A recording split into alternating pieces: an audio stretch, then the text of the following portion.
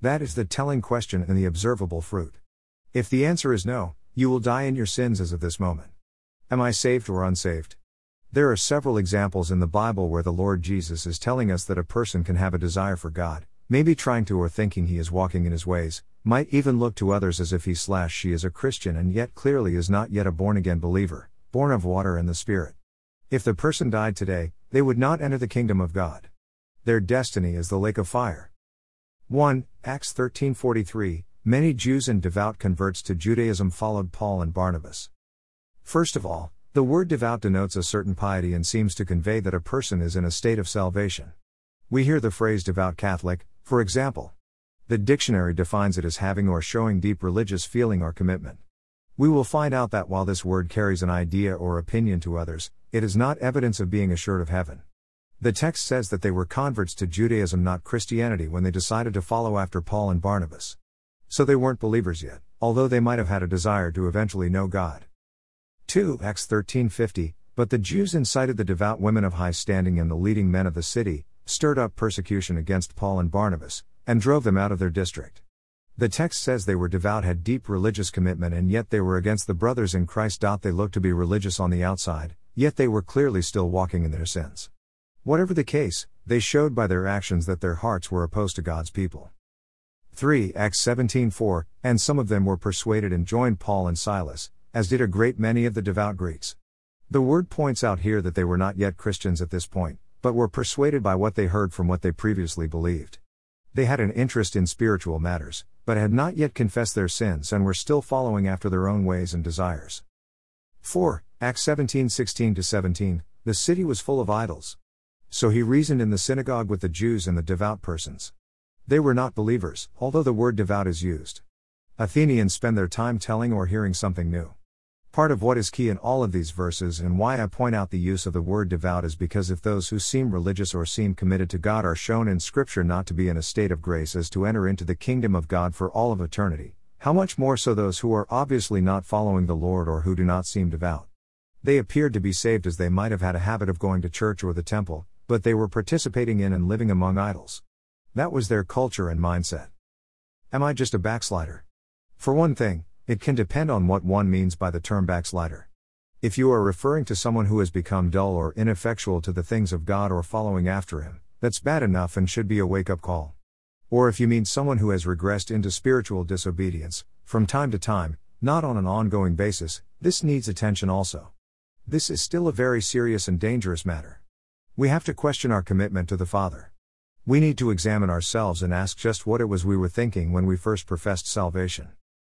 But, on the other hand, if you are a person who is in a perpetual state of willful rebellion or ungodly indifference, then this is a sign of false profession. Read Matthew 7:21-23 or 1 John 3:4-10. Many people mistakenly, ignorantly or purposefully to be seen or accepted never truly repented and are bound for hell. Though, while they are still alive, they may yet have a chance to be reconciled to God. The Bible sometimes speaks of or refers to backsliding, although the actual term is not used, as either the actions of an unregenerate people, Jeremiah 8:5, or when Christians go through times when they do not grow or are not set back by their sin, Jeremiah 14:7. If we are unregenerate, meaning not reforming or showing repentance, fleshly, unwilling to yield, stubborn or hard-hearted, not transformed by God, we are still in the flesh and cannot dwell with the spotless, unstained and holy God. 1. Matthew 7:21-23, not everyone who says to me, Lord, Lord, will enter the kingdom of heaven, but the one who does the will of my Father who is in heaven. The true test of a valid Christian life is whether or not they perform, do, and live out the will of God. If not, they are condemned in their present state and will face judgment and the wrath of God. 2. 1 John 3:4-10, everyone who makes a practice of sinning also practices lawlessness. Sin is lawlessness. No one who abides in Him keeps on sinning. No one who keeps on sinning has either seen Him or known Him. Little children, let no one deceive you. Whoever practices righteousness is righteous, as he is righteous. Whoever makes a practice of sinning is of the devil, for the devil has been sinning from the beginning. No one born of God makes a practice of sinning, for God abides in him, and he cannot keep on sinning because he has been born of God.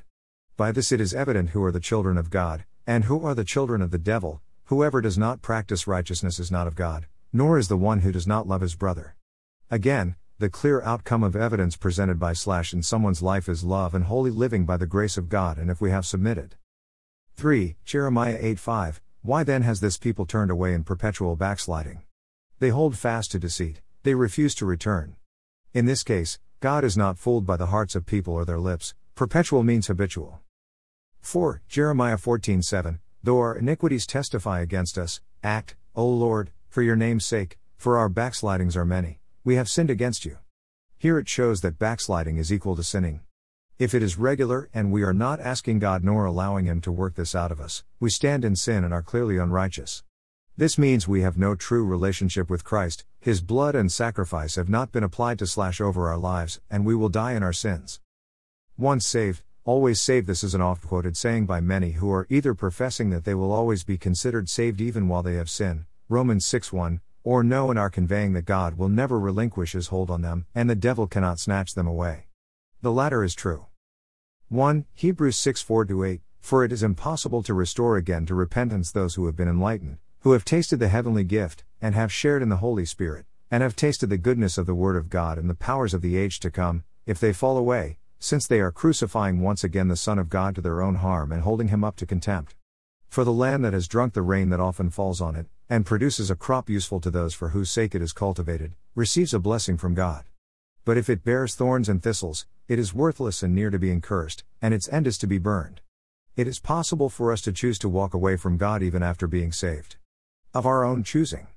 If we do this, we will die in our sins and there is no chance to be saved again. We will go to hell. God is not sending us there, we are sending ourselves there. It is not possible, as far as God is concerned, to relinquish our salvation. He will not. For His part, the relationship of salvation is a covenant, a binding contract. God will never breach it. His Spirit in us is a deposit or guarantee of our eternal hope, 2 Corinthians 1:22, 5-5, Ephesians 1:14. Conclusion: when we determine that we are unsaved by any of these three premises. A. We seem to be devout or spiritual or religious, but are not changed. B. We have backslidden more than once or habitually.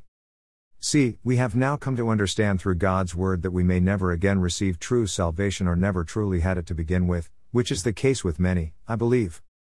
The only remedy is to beg our holy and loving and merciful God Almighty for the forgiveness of our sins, commit to turning away from that old or current life, to follow Him and obey Him, and to bear the fruit of repentance.